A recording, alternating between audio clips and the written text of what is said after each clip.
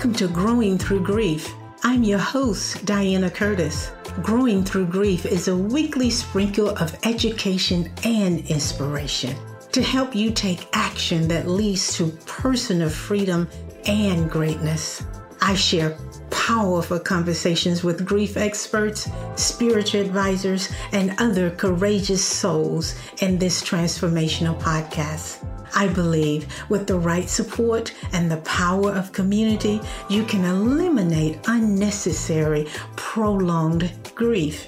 I'm here to teach you how to normalize, recognize, and use grief as a growth tool. I've been a champion for growth for decades since the loss of my mother. Together, we are growing. I'll give you weekly tips and small steps that will move the needle forward so that you are experiencing a healthy inner relationship with yourself. Let's get started. So welcome to the Growing Through Grief podcast. I am your host, Diana Curtis, and I'm so glad you're here listening to this episode with me, and I have a special guest for you. We are here to help you grow and navigate through grief, especially if you have lost a loved one. And we do this we breathe compassion and comfort into your space as well as give you tools. So I won't take any longer. I promise you that you would hear more from our brother, Sean Costley. He is back. And let me just go ahead and reintroduce him. By the way, if you didn't listen to the very first episode, you want to go back and listen to that first. Then come on and listen to this episode because Sean gave us some gems, some wisdom on how to deal with grief when it's back to back. Grief, loss, death, whatever, when it's back to back. How to designate some time to grieve. And one of the things that he said that's still resonating in my body is set an appointment with yourself. Just like you set appointments with other things, do the same to grieve. And of course, I added, if you are afraid to do it alone, seek out and get support. So here we are. Let me introduce my brother again. Sean is from New Jersey, and he has traveled several places: Guam, Spain, Hawaii, Puerto Rico. And he shared in the first episode that was really a gift for him to be able to go to different places and learn about different cultures, and it molded his life so that he would be able to just live with anyone and befriend anyone, be in relationship with all people. He has several degrees. He served with DOD. He's currently the director of Huntsville Corporate Housing Solutions, as well as the founder of Madison Mighty Men of Valor. And these are Christian men. And he has a lovely wife, Louise, 2 girls, and a son. So welcome back, Sean. Thank you. I appreciate it. This is great. Let's do it. Let's do it. Let's do it. He's ready. He is ready, everyone. So again, we had a part 1. This is part 2. So we're going to talk more about how to deal with the living. You know, those of us who are left behind to grieve our loved one. And what does aftercare looks like in the sense of coming from a minister or myself as a grief counselor? What does that look like? So I'm just going to throw that back at you, Sean. And what does it look like? The aftercare personally is imperative, and familially is imperative. We have to do some mourning. We have to do some grieving, and we need to make, as I said earlier, time out to do that. Speaking biblically, Ecclesiastes states that for everything there is a season, and one of those seasons is a time to mourn and a time to weep.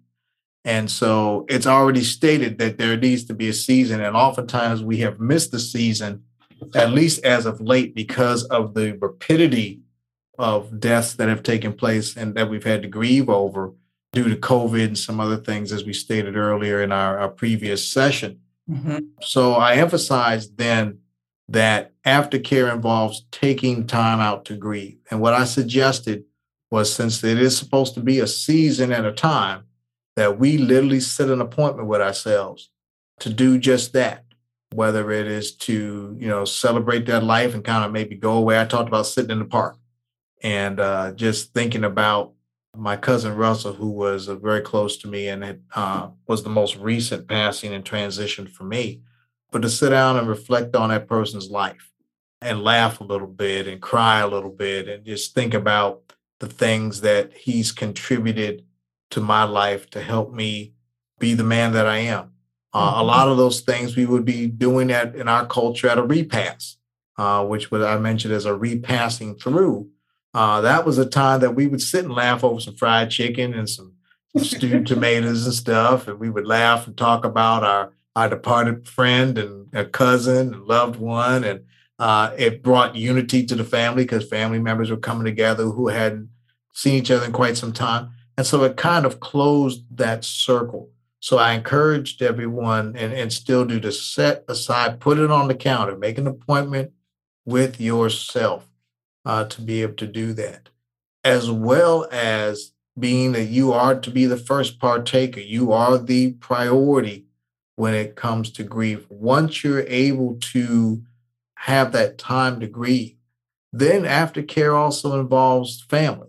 It involves reaching out. And so take some time to reach out to those members closer to that departed person, the spouses, the children, that type of thing. And a nice nugget that I would leave for you on. I'm a time person, calendar person. I would really put on, especially if you don't live nearby, really you need to put on your calendar about every 30 days to reach out and touch that person. And I'm going to say why. Everybody is going to help you grieve that first week. I mean, from the time the person transitions to the time that they're buried or cremated or what have you, people are going to be there. They are. And they mean it. They love you. They're going to be there. After about 30 days, that number of people begins to diminish quite a bit. And the reality of the person passing oftentimes doesn't kick in until about 30 days later, because now you're getting bills. Now you're cleaning out closets. Now you're picking up and handling things that belong to that person, and the memories flood back, and it's kind of hard to deal with. And as I mentioned last time as well, that's why you don't want to make serious decisions in that first, year or so, because you've got to get into a rational state. People need someone to talk to.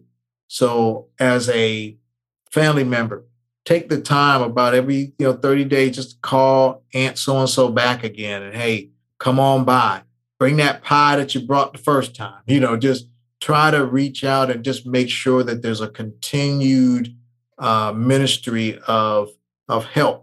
They might need to move. You might need to help move some things for them. They don't have the heart to take this stuff to Goodwill or to donate. And, they just don't want to touch it anymore. You got to be there and have that sympathy, that sympathetic ear, and be able to sympathize and empathize with what they're going through. So be sensitive, in summary, not first to your needs in terms of grieving time, but then also as you begin to grow and recover from that, begin to also realize that family needs some touch points along the way to help them and to help them go through. They're taking it hard, and it's a lot of work afterwards that has to be done. Nice. So you just gave the audience a list of things that they can do to support family members who've lost loved ones and or support yourself through the process. So aftercare is so important. Connection, unity.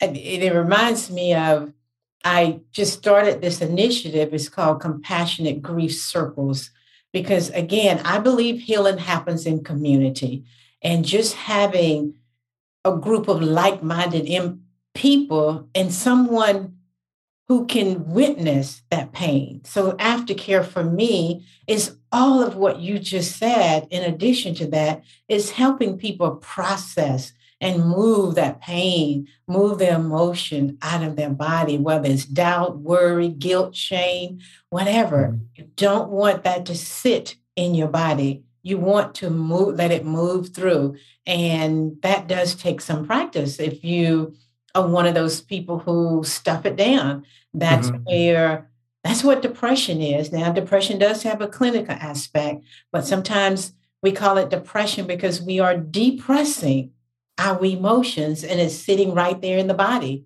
The body is not designed to be a storage container, right? Right. It's I not. used We'll to. flush everything through like we do with water and other ways, and even breathing. Mhm. The same is true for our emotions. Absolutely. Aftercare is so, so important. So thank you for that. Thank you. What have you noticed as a minister, as a leader in your community?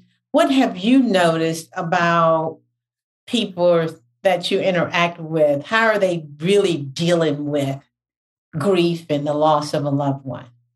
I would say that they're not dealing with it well for a variety of reasons. A lot of it, as I was talking about the rapidity of deaths and all, people are just trying to hold it together.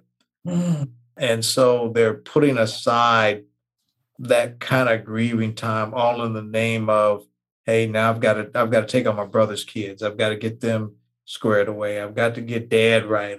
I mean, they have thrown themselves into the work and have not really dealt with their true feelings. yeah. And sometimes it plays out right away.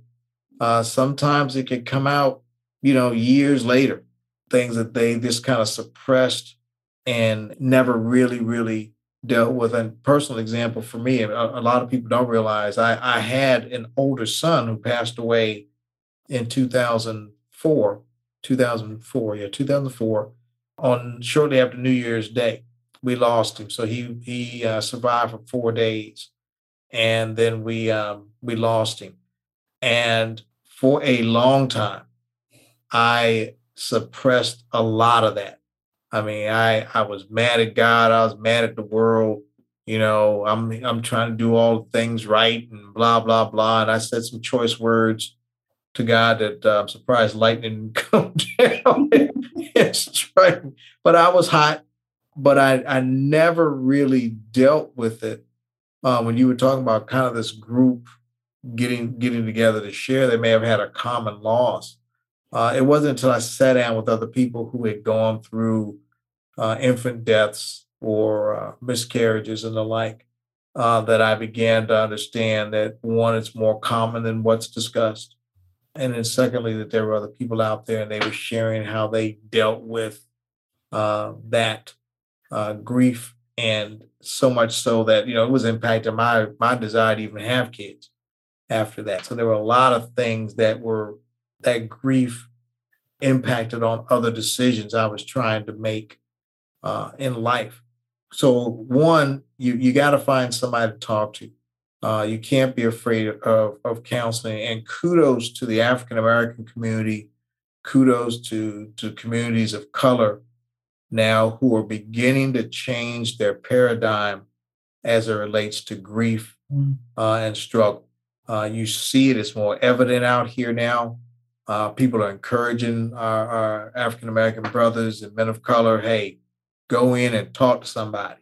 Brothers aren't afraid anymore because it was a sign of being soft, yeah. it's a sign of weakness. If you had to go, come on, black man, stand up, do your thing. I mean, it was look, you looked at it as a punk sometimes Mhm. if you went to any kind of counseling. But now men have realized the benefits of it, and our that boat, it's a battleship. It doesn't turn quick like a jet ski, but Yeah. it's turning like a battleship. That we're starting to seek counsel and get that counsel. And sadly, we've had brothers who have, older generations who have suffered silently through these things and never really got the counseling. So again, I would encourage now, get out here and do it. we've got to be, as ministers, as counselors, as community leaders, we've got to learn to be more sensitive to people that are going through things. Mhm. We've got to have that sense of compassion when we're dealing with people, and not judge them, but provide a way out. The woman caught in the act of adultery, Jesus didn't call her any kind of names. He just told her, go and sin no more.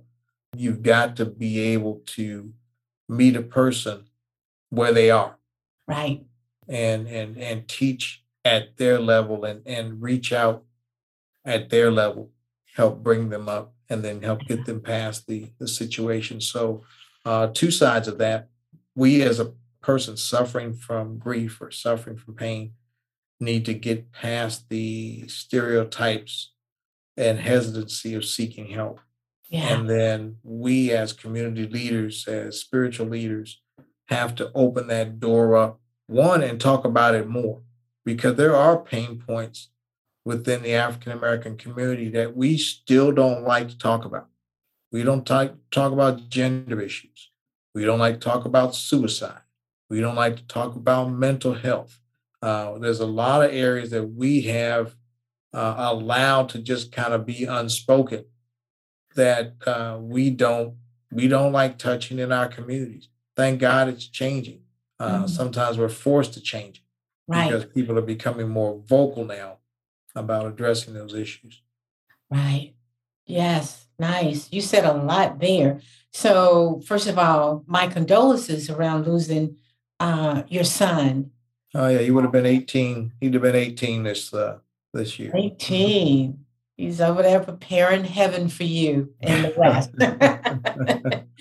Well, first of all, thank you for your vulnerability as a Mhm. man, that you were in a group, you got upset with God. It's okay not to be okay. It's Mhm. okay to go through whatever you need to go through, because we can't hide it from God. God already knows, right? Absolutely. Already knows. And when I asked the question, what are you seeing in your community interaction with others? You said people are not processing their pain, at least from your experience, they are holding it together. And we do that with distractions, the busyness. But as I said, the body is a processing center, it is Mhm. not a storage container.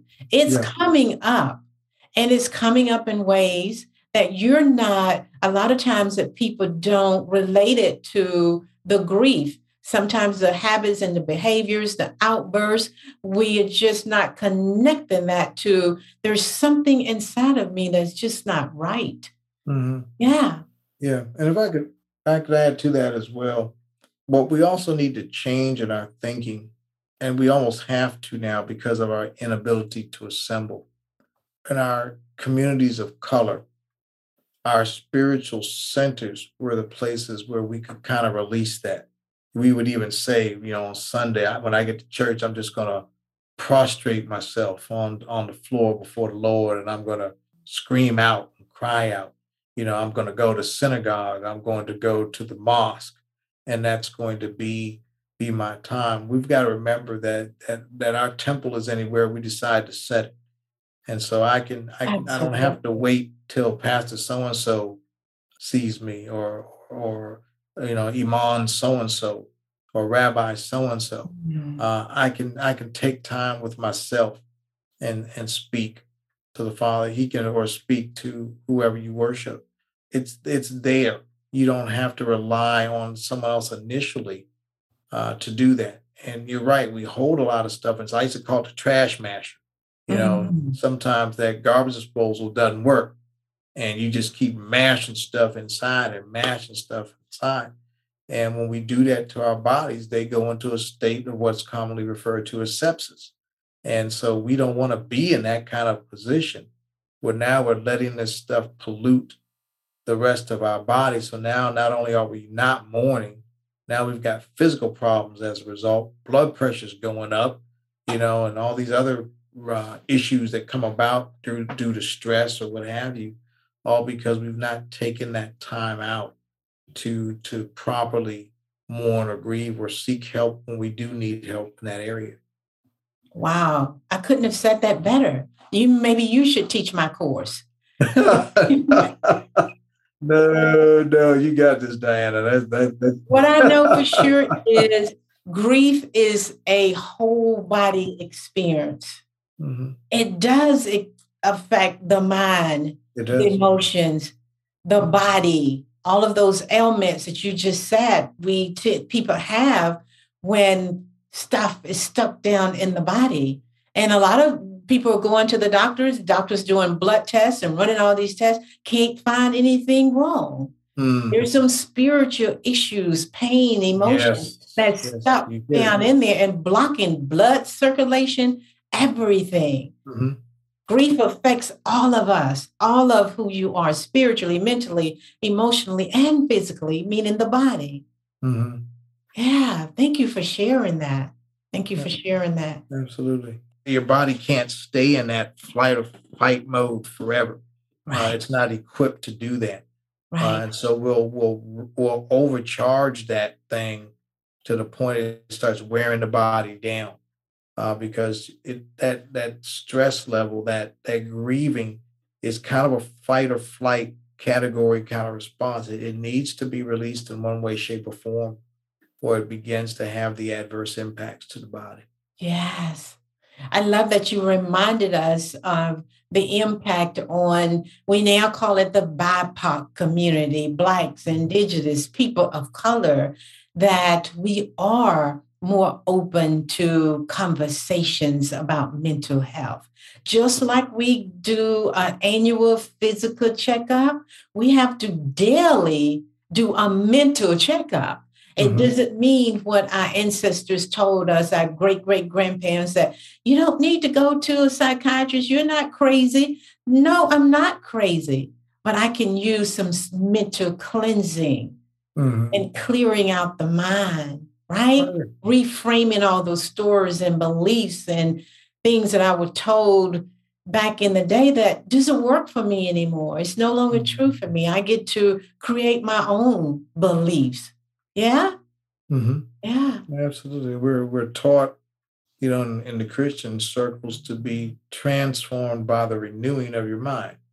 And that renewing, it's a gerund, it's an ing word. So that's a constantly cleaning product. That renewing is constant, not a renew once and that's it, but a constantly growing and cycling process. We need to be moving at the speed of education, as I said before, and doing now what we know now to do.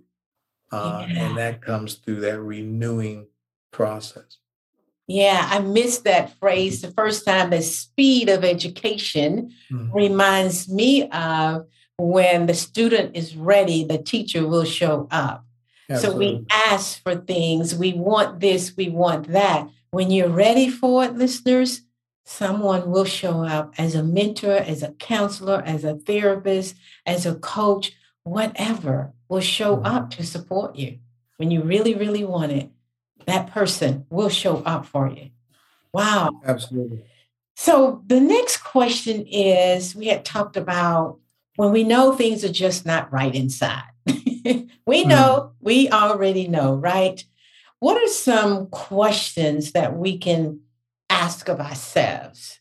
May not be able to answer them totally, but just ask myself. For instance, I'm thinking of one example when that might be one thing that just send me reeling in anger or upset.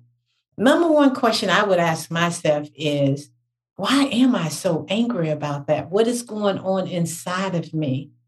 Mhm. Why does that really cause so much upset? Yeah. So, what would be some examples for you when we know things are not right inside? Yeah. As you kind of said there, you have to deconstruct what the triggers are. You make a decision to respond a certain way to things.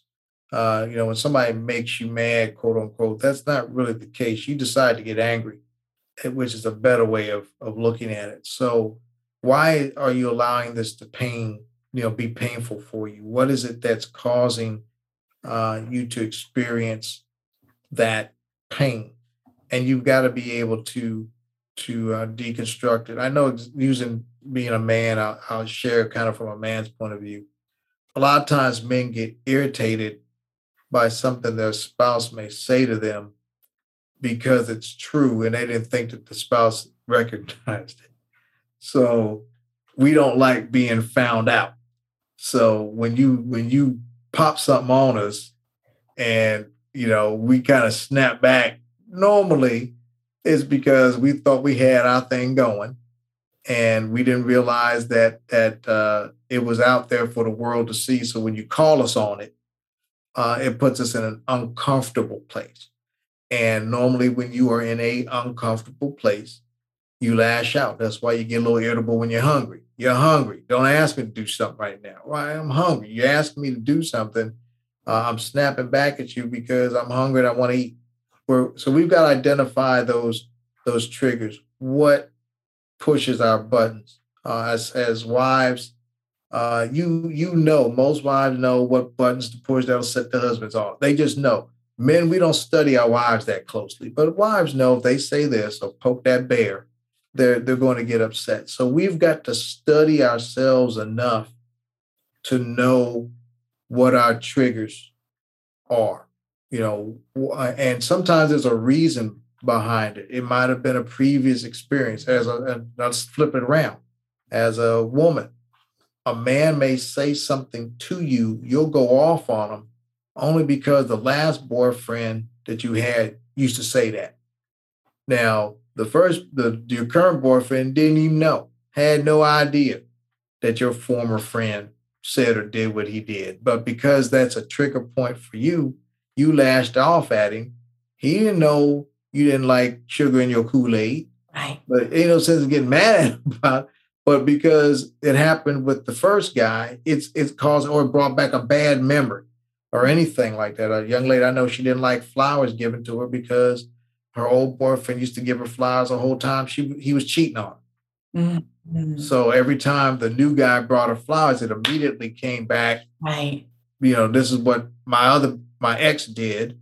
And so she would get mad at him. And the young man, nice guy, all the best intentions in the world, just didn't understand.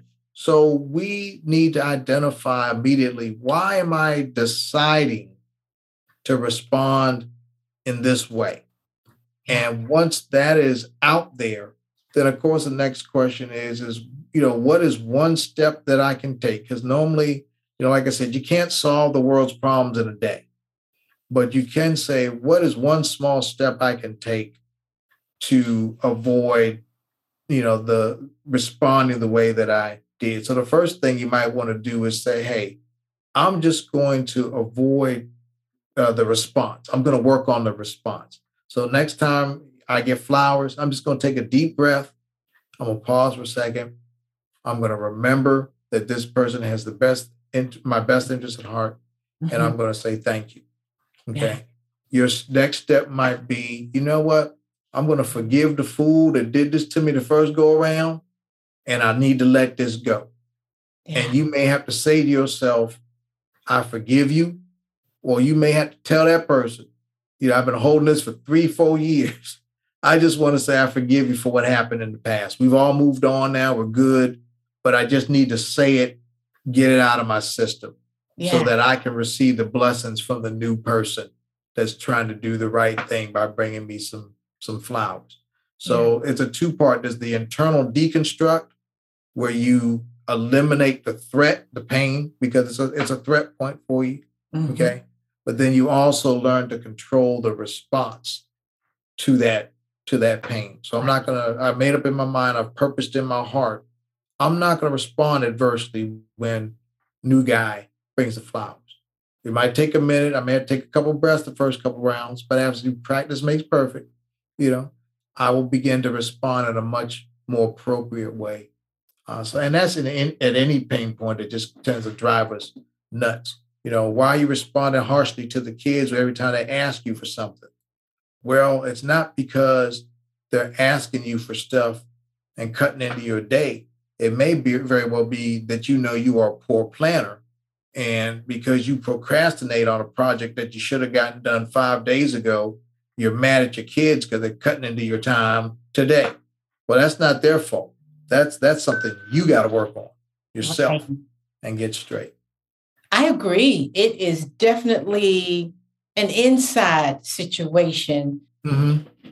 I love that you say study yourself, examine yourself, Mm-hmm. Mm-hmm. because there's something inside, there's something sitting there that when I or you do whatever we do to our mates or kids, it triggers you and that explosion, you explode, right? And you go off. So taking that deep breath to come back to your center is, Absolutely. I love using the breath because breath is life. It is. That's my number one tool. But Mm-hmm. also working with yourself or someone else to process it, to get Mm-hmm. it out of there, the forgiveness, whatever it takes to Mm-hmm. just remove that. So when it happens, you're not bothered by it. Oh, okay. I see what's happening. It's not bothering me because I've healed that part of my life. Right. And then a lot of the ways, the things that trigger us today really happen as children that we're just little children in grown up bodies, right? Mm-hmm. A lot of times the kids are running the show and we don't even realize that. So, yeah, wow. Here we are almost at the end again. So, what have I not asked you that you would like to share with the audience? As far as it relates to grief and the like, we all need to, like I said, have that season where you take time out. What has helped me, not just in times of grief and in times of mourning, I do a personal retreat with myself every year, and it can vary from I'll just take an extra Friday and just kind of add it to the weekend, or I'll get real creative, and if the holiday's on a Monday, I'll take Friday off, squeeze out 4 days. But I try to get away once every year. I get permission from my wife to say, hey, I need to do a little solo getaway. And sometimes it's not, I might go. I'm a camping guy. Sometimes I'll just get on the motorcycle and ride off somewhere and just spend a couple of days just doing some introspection. And during that time, I will look at my calendar. I will look at my family, look at my spiritual life, my personal life, my work life, and just begin to kind of deconstruct some things and take a hard look at what changes I need to make going into the new year. Mm-hmm.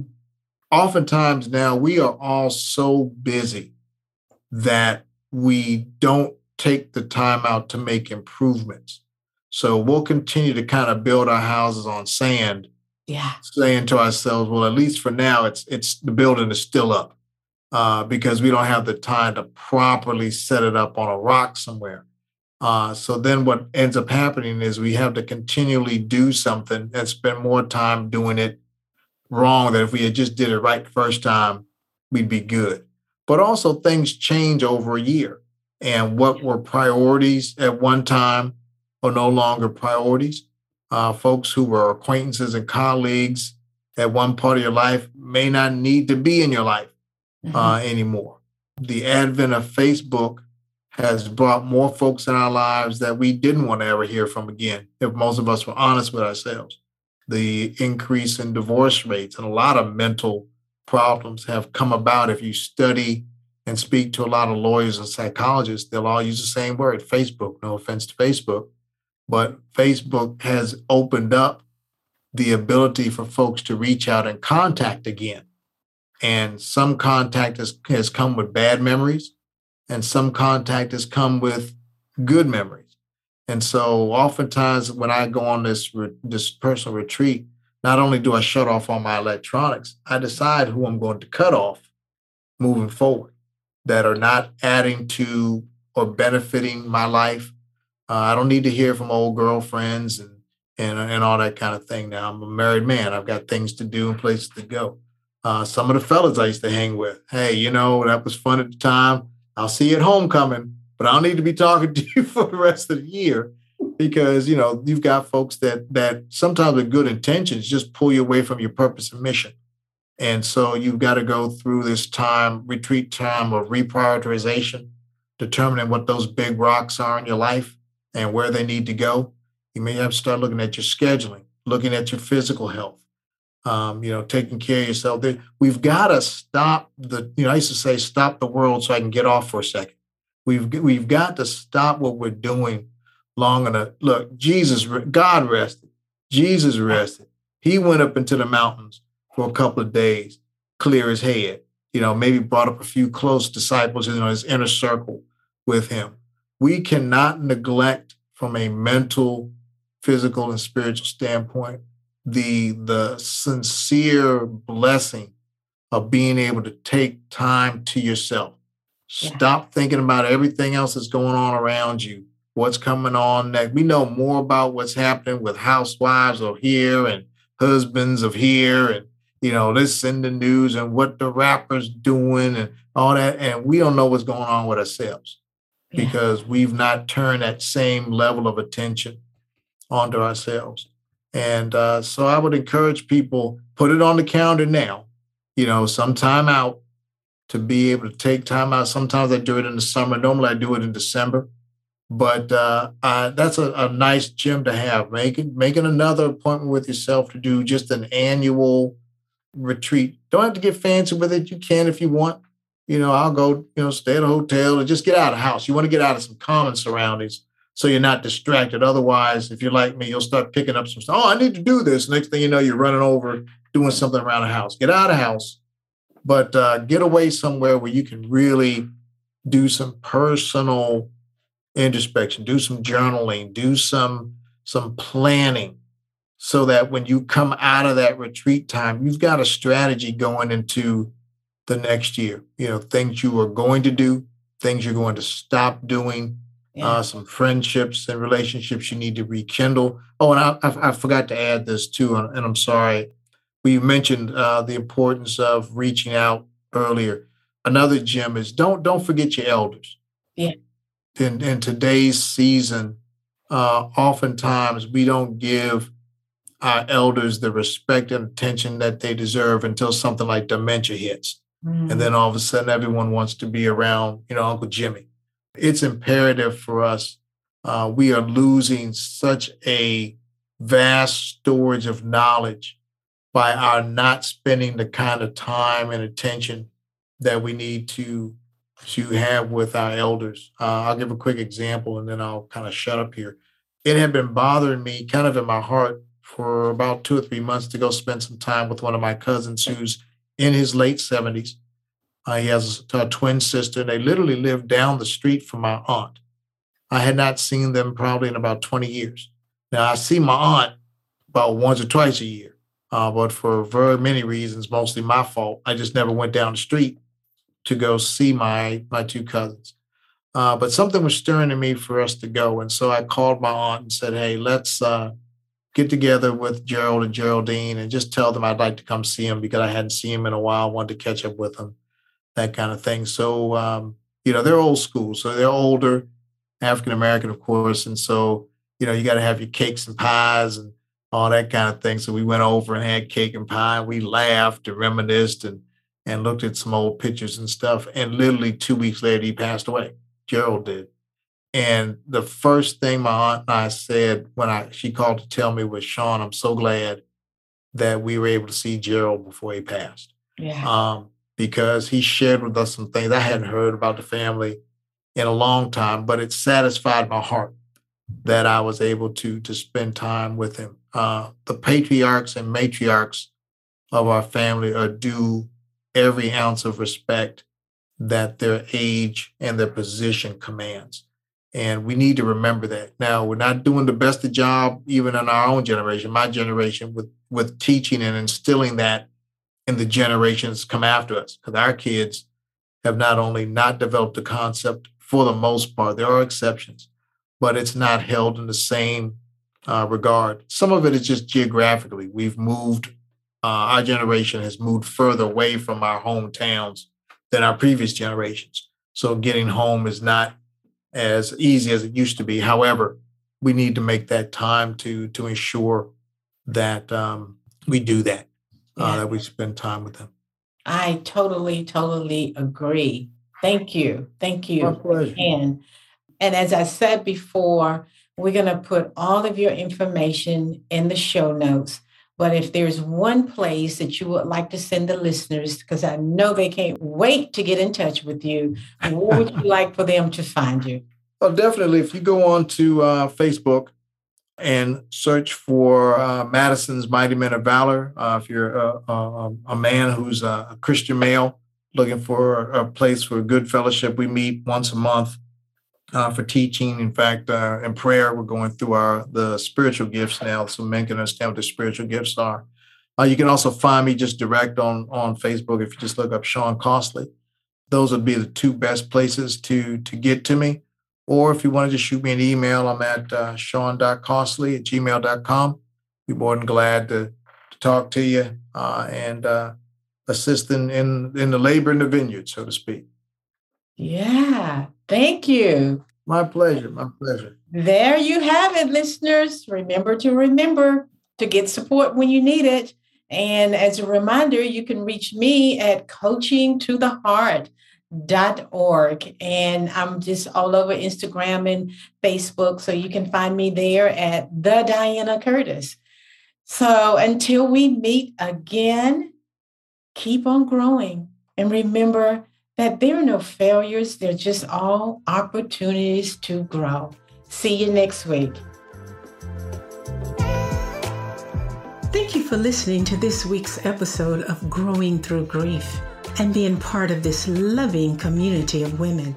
If you enjoyed what you heard, please share and spread the word.